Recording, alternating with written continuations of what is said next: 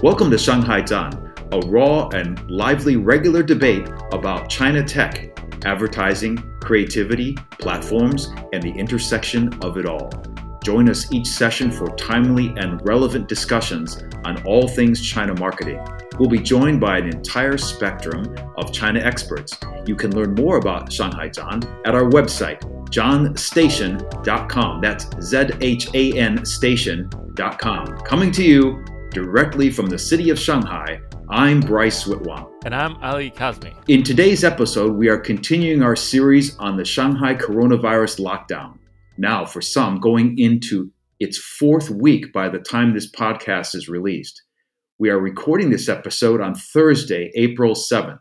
And the reason I give the dates is because it seems that it's a moving target and things change constantly. And today we will discuss the COVID lockdown, how it's impacting China and the world's supply chain. There's been reports of a massive number of ships awaiting processing, and pardon the pun, but we've heard that when it comes to the global supply chain, when Shanghai sneezes, the world catches a cold. Shanghai, by the way, is the world's largest and busiest container port, handling 43.3 million TEUs. That's 20-foot equivalent units in 2021. And for our American friends, Los Angeles port is about 9.5 million units, making Shanghai over 4 times bigger than Los Angeles. And 7 out of 10 of the world's busiest ports are in China. We are today joined by Cameron Johnson, a China industry veteran and almost 20 years managerial experience across various industries. He currently drives the consulting and advising as head of APAC strategy for FAO Global. He's also an adjunct professor at NYU Shanghai, as well as a board of governor for the American Chamber of Commerce in Shanghai. Cameron, welcome to Shanghai Zhan. Thanks, Bryce and Ali, for having me. I'm looking forward to our conversation today. And before we get started, we have to remind everyone that if you like the show, please give us a 5-star review on your favorite platform. Apple Podcasts or Spotify both have places to leave reviews. If you donate $5 to support our show on Patreon, you will receive a cool Shanghai Zhan branded sticker. And for $10 a month, you can get a cool branded coffee mug. You can get one of those coffee mugs even if you live in China or if you live elsewhere. It's cool gear, and we really appreciate you supporting the show. Let's start off with getting a sense of the current business environment and the lockdown impact. Cameron, since you were here in 2020 for the first lockdown, how does this compare to the one in 2020 in terms of business operations? So 2 years ago, the impact was really on the production side. If we remember, all of the factories were closed. Nothing was open. On this time, though, production, at least as of today, is still ongoing, but the impact on the logistics side, factories can't ship, customers can't receive, a product can't get to port. These are the real issues that we're facing today. What we didn't know in 2020, but now do, is that, how the virus operates. And so what we're seeing now really is companies are taking that into account. So it's a lot more work from home. It's a lot more companies who are doing what we would call a closed loop, where they have people either live in the facility like GM currently does to continue production, because a lot of these companies can't stop production, whether it's just for how the supply chains work or their own processes. It's very difficult to get them going again if they just start from zero again. The other thing is that what we're seeing is that this is not something that is temporary, has an end date. In 2022, everything here was just locked down for about 4 to 5 weeks, and then eventually things kind of eased up over time. But in this case, that's actually not what's happening. The government has actually stayed locked down, and we have no end in sight. We've heard that the supply chain is deeply impacted by the lockdown, as you just mentioned some of those examples. As I mentioned, ships cannot be processed. What do you think the impact is on companies shipping from China globally? Are their ships being diverted to other ports? Are they finding alternative means to get things out, or is it completely shut down? I mean, China's a big country. Is it business as usual for other ports? Normally, as you rightly said, there's 7 of the largest and busiest ports in the world are here. Shanghai is still going. There are ships coming in and out. The problem is the trucking. The logistics are screwed up all across the Shanghai area. There is some stuff that's been rerouted to Ningbo or to other ports in the north, like Qingdao, but they're still stuck. generally if they're anywhere in the Shanghai area. One of the biggest challenges at the moment is there are trucks on the highway, but they can't deliver locally due to the local government COVID policies. So I'll give you an example. Some locations require a PCR test within 48 hours.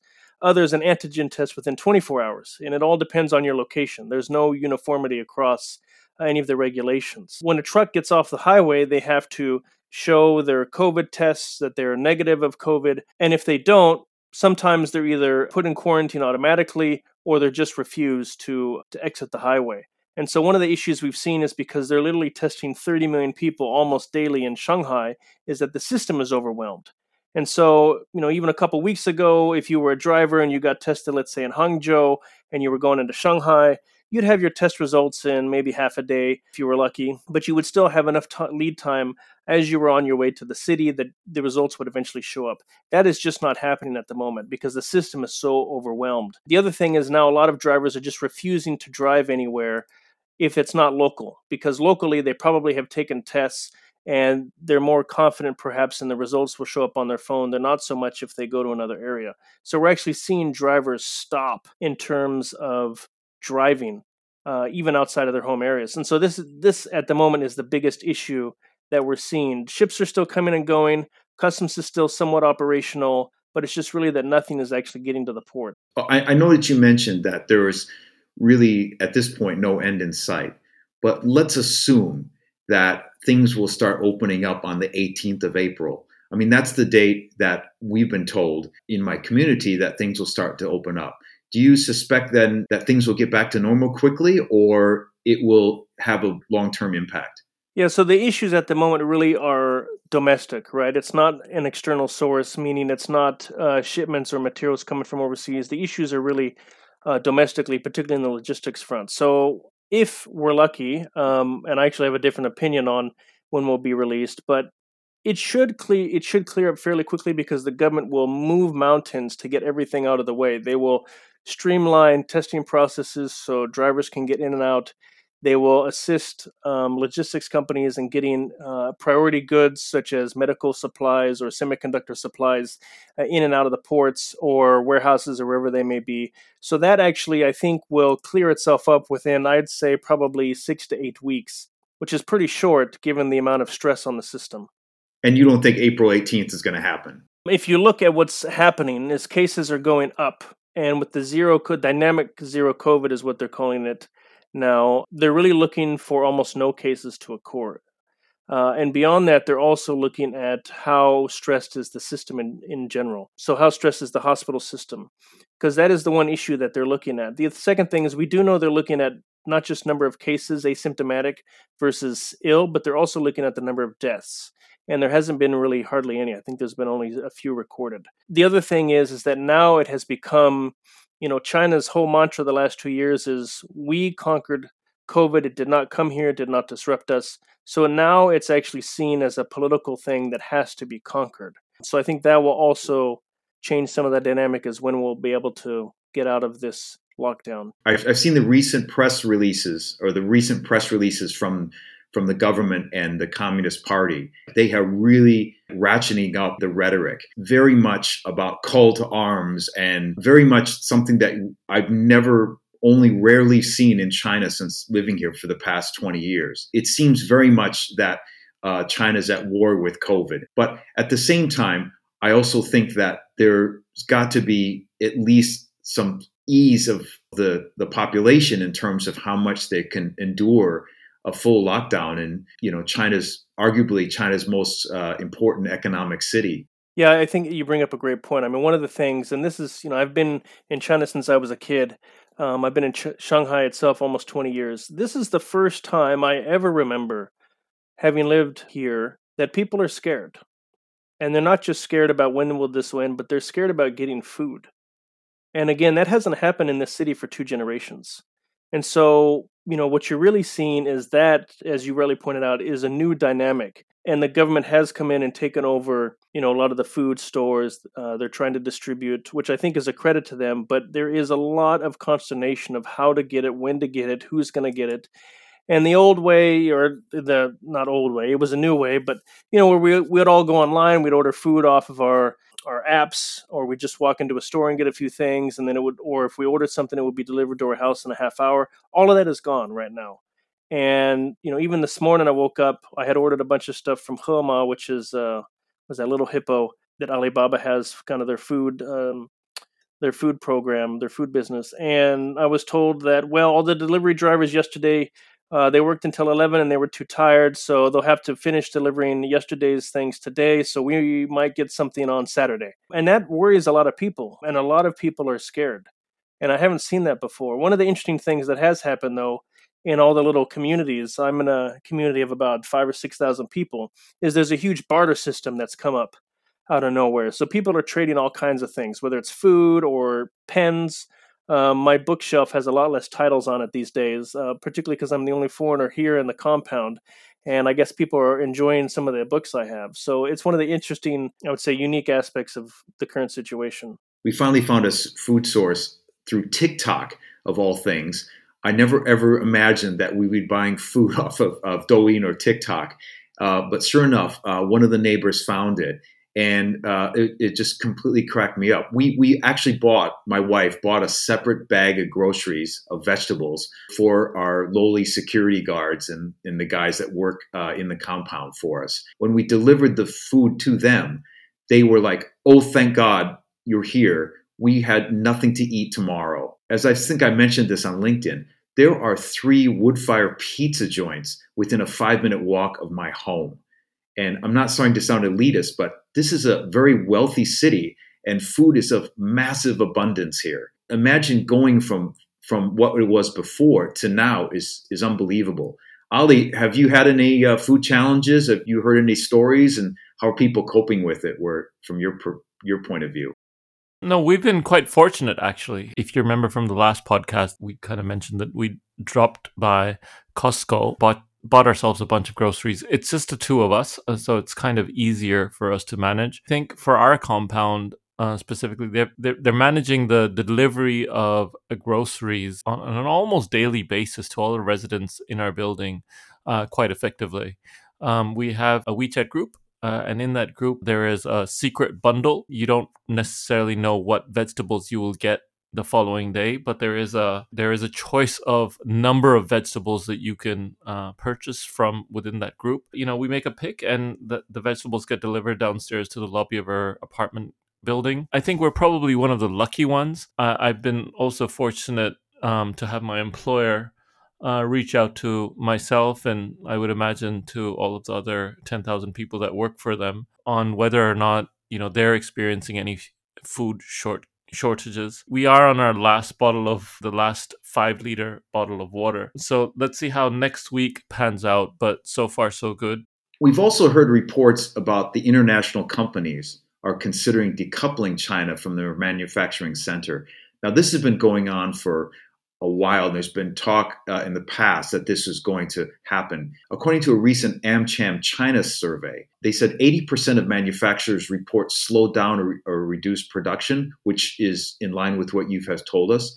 But the 20% of these manufacturers said they would move operations out of China if COVID-19 restrictions remain, which seems very likely they will. Do you think this situation will lead to a further decoupling of manufacturing in China? Do you think that foreign companies will downsize here? Oh yeah, it's a really challenging situation. As we discussed earlier, the challenge this time is not necessarily production, but logistics, just getting stuff to market. From a manufacturer point of view, you usually invoice your goods when it leaves the warehouse or the factory. So it's not just a logistics issue. It gets down into, it's also cash flow, sales, revenue, all these other things that get tied up into it.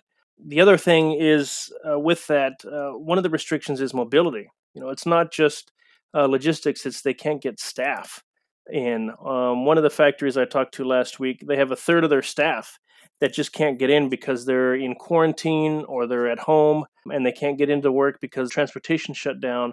So these are all issues that are really affecting businesses. And to be honest, the AmCham survey last week, and I would encourage everybody to look at it because it does offer some interesting insights. I think it's the real, at least from what I've seen, the real first major crack in the dam of foreign businesses here who are now saying, hey, if restrictions don't end or we don't see a light at the end of the tunnel, we may need to start looking at other options. This doesn't mean that they're going to leave China, but what I do think it means is that, if you're going to put additional investment into facilities here or Mexico or Southeast Asia, you're going to think twice now about doing that. In terms of the decoupling, China and the US have traded since 1784. So that's almost 250 years. And there's been a lot of up and downs during that time. And just to give your listeners some numbers, for all the headlines about decoupling or US China relations, US exports last year to China, 2021, grew 21% to $150 billion. That's more than any other time in history. And the U.S. imported about $505 billion or so from China, also the most in history. Financial flows haven't slowed down. Our biggest banks, Goldman Sachs, JP Morgan, and so on, they're all setting up huge scale operations in the country. So where's the decoupling? Right? That's kind of, from the data, that doesn't appear to be. We've also seen in the overall FDI into China, it hasn't decreased. In 2020, China had a record year of 163 billion. And last year, 2021, it was another record year of 179 billion. And so when you look at decoupling, a lot of what they're looking at now is national security issues, not putting all of the eggs in one basket. And so we do see some production, such as textiles, lower level manufacturing goods, those are starting to move. Here in my work, we've actually done several projects about supply chain feasibility. If they were moved or if we moved a part of it, how would we do that? What are the repercussions from doing that? And some companies actually are looking at a hub and spoke approach where China would be the main producer, right? They'd have a main factory in China, but then they'd have a satellite production in Southeast Asia, maybe Eastern Europe or Latin America, to kind of spread out the risk a bit and also serve those markets more directly. But the reality is, at least at the moment, we're not seeing major changes. But I think this latest survey was a bit of an eye-opener for me, because it shows that people are now starting to consider it. China, I'm just going to put this in, Bryce, just for you so you can kind of think about it. So when you look at a manufacturing powerhouse, right, what does it take for a country to be a manufacturing powerhouse? Well, you need basically 5 things. You need an ecosystem of suppliers, raw materials, favorable policies, educated and skilled talent, and advanced infrastructure. Now, China has all of that over many decades of development. With that, most countries do not have all of those 5. The US does, Germany does, but most do not have all of them. They have some of them, but not all of them. So China still remains a formidable part of the global supply chain. The other thing is, it's not practical to pick up your supply chain and carry it over like you would a cup of coffee. The world doesn't work like that. And so what you really see is, getting back to your question about potential moving people, if they have a facility here or they're doing large operations here, they'll still keep doing that, but they may not invest as much into that as they might have, and they'll shift that investment into other areas, perhaps Southeast Asia, Eastern Europe or Latin America. Is there a specific industry that you think is going to be most affected, and that might be prioritizing this sort of hub and spoke approach to manufacturing logistics? That's a great question. I think a lot of companies who, textile, shoes, those are the obvious ones because a lot of them have moved already. They still have manufacturing here. Nike, for example, still has manufacturing here, but they also have a lot of manufacturing now in Vietnam. Apple, which is about to open up a $250, $300 million facility in Vietnam, is starting to spread some of that out. And again, it's not quote unquote they're leaving China. It's actually that they're just expanding operations other places, which makes sense. You don't want to necessarily put all your eggs in one basket. The other thing that is shifting in Asia is the RCEP agreement. And the RCEP, the Regional Comprehensive Economic Partnership Agreement, which went into effect January 1st, essentially is a trade agreement signed by 11 countries in Asia. It's Japan, South Korea, China, the ASEAN countries, and Australia, New Zealand. I'm sure I'm missing one in there.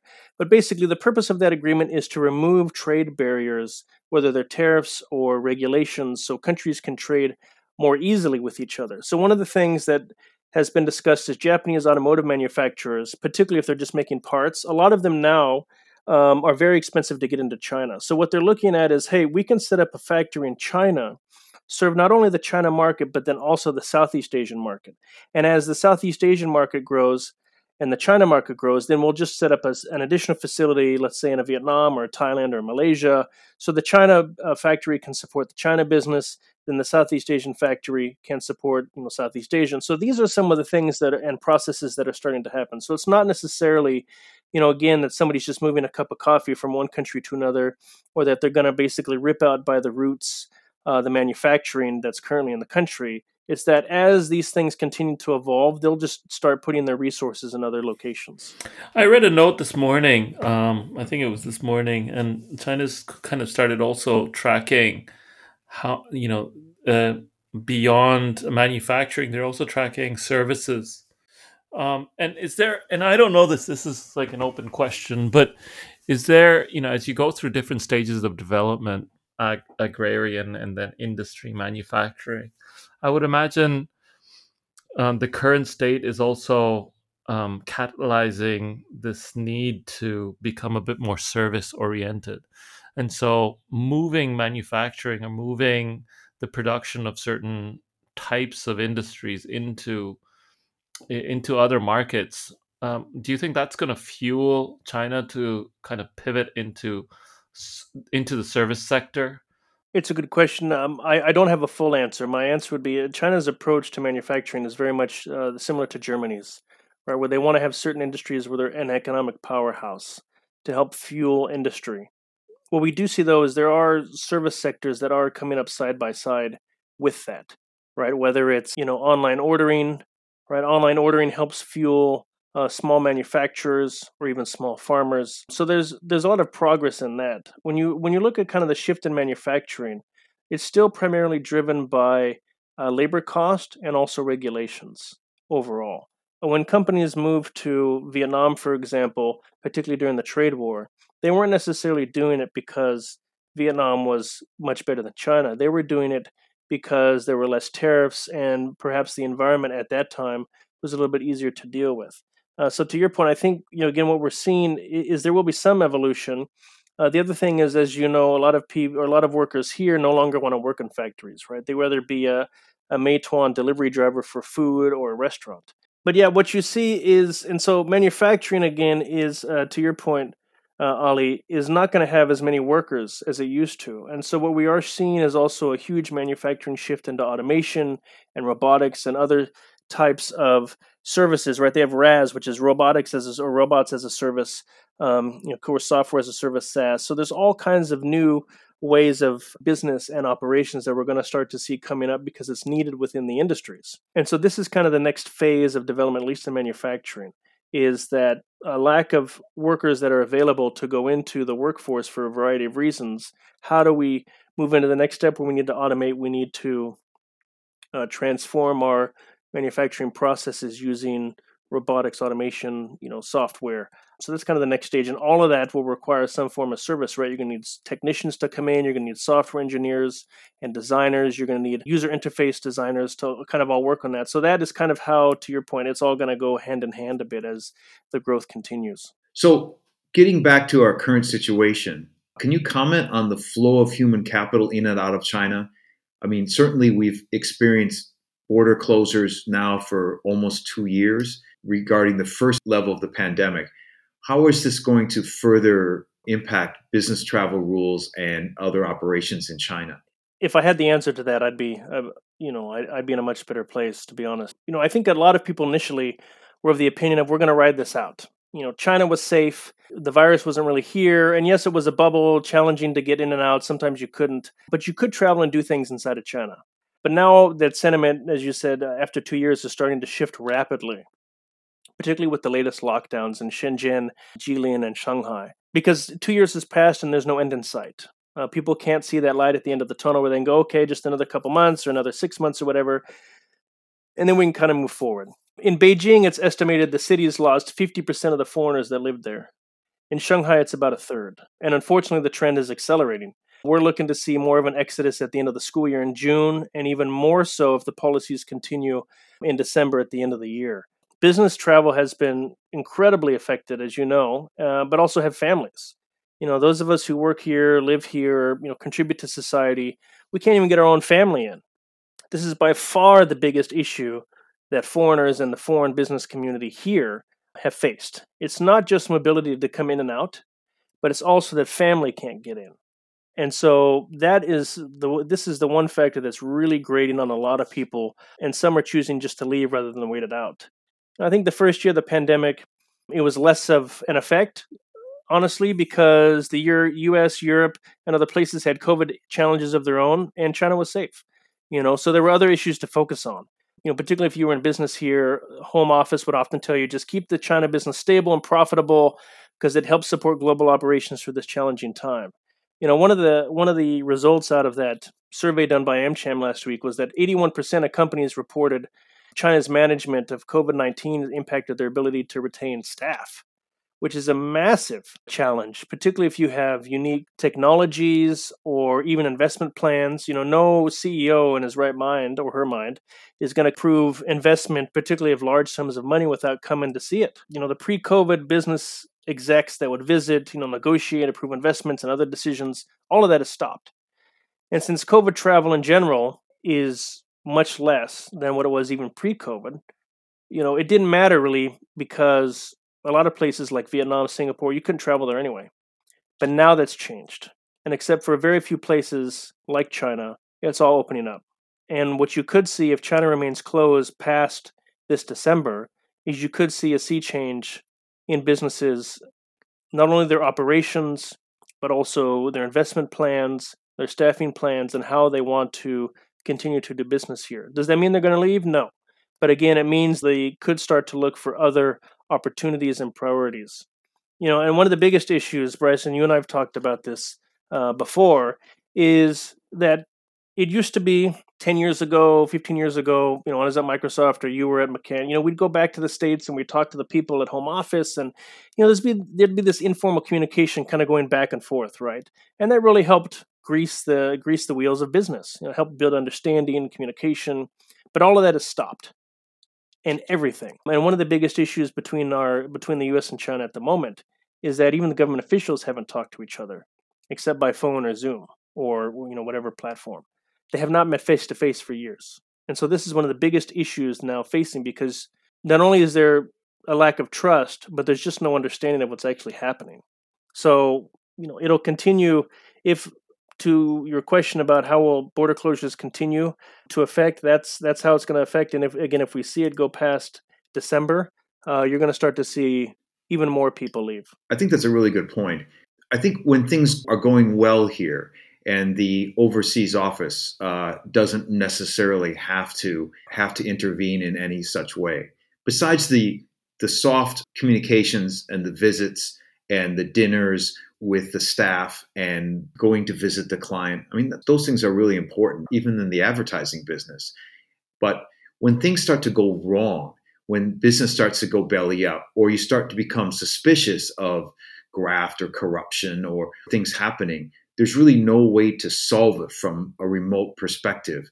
I think that for some companies that will be enormously frustrating. From a long-term perspective, I think it's different for different industries. I think anyone that's in the manufacturing business is going to be impacted significantly. A lot of what we do within the service industry can still be conducted through con calls, through Zoom invites, etc. But I think the need for us to be, we're essentially, from an advertising perspective, we're essentially an insights business. We're a consumer business. So absent of that contact with the consumer, with the shopper, it makes it a bit more difficult for any advertiser, any strategist to then make timely, accurate recommendations on the type of content or the type of ad that someone would want to see. At the end of the day, it affects banking and the financial services industry differently. It affects manufacturing differently. It probably affects logistics, etc., differently.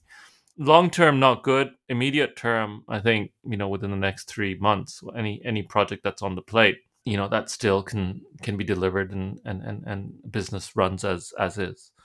But long term, I can see it having, an impact on the quality of work that's generated by at least creative companies.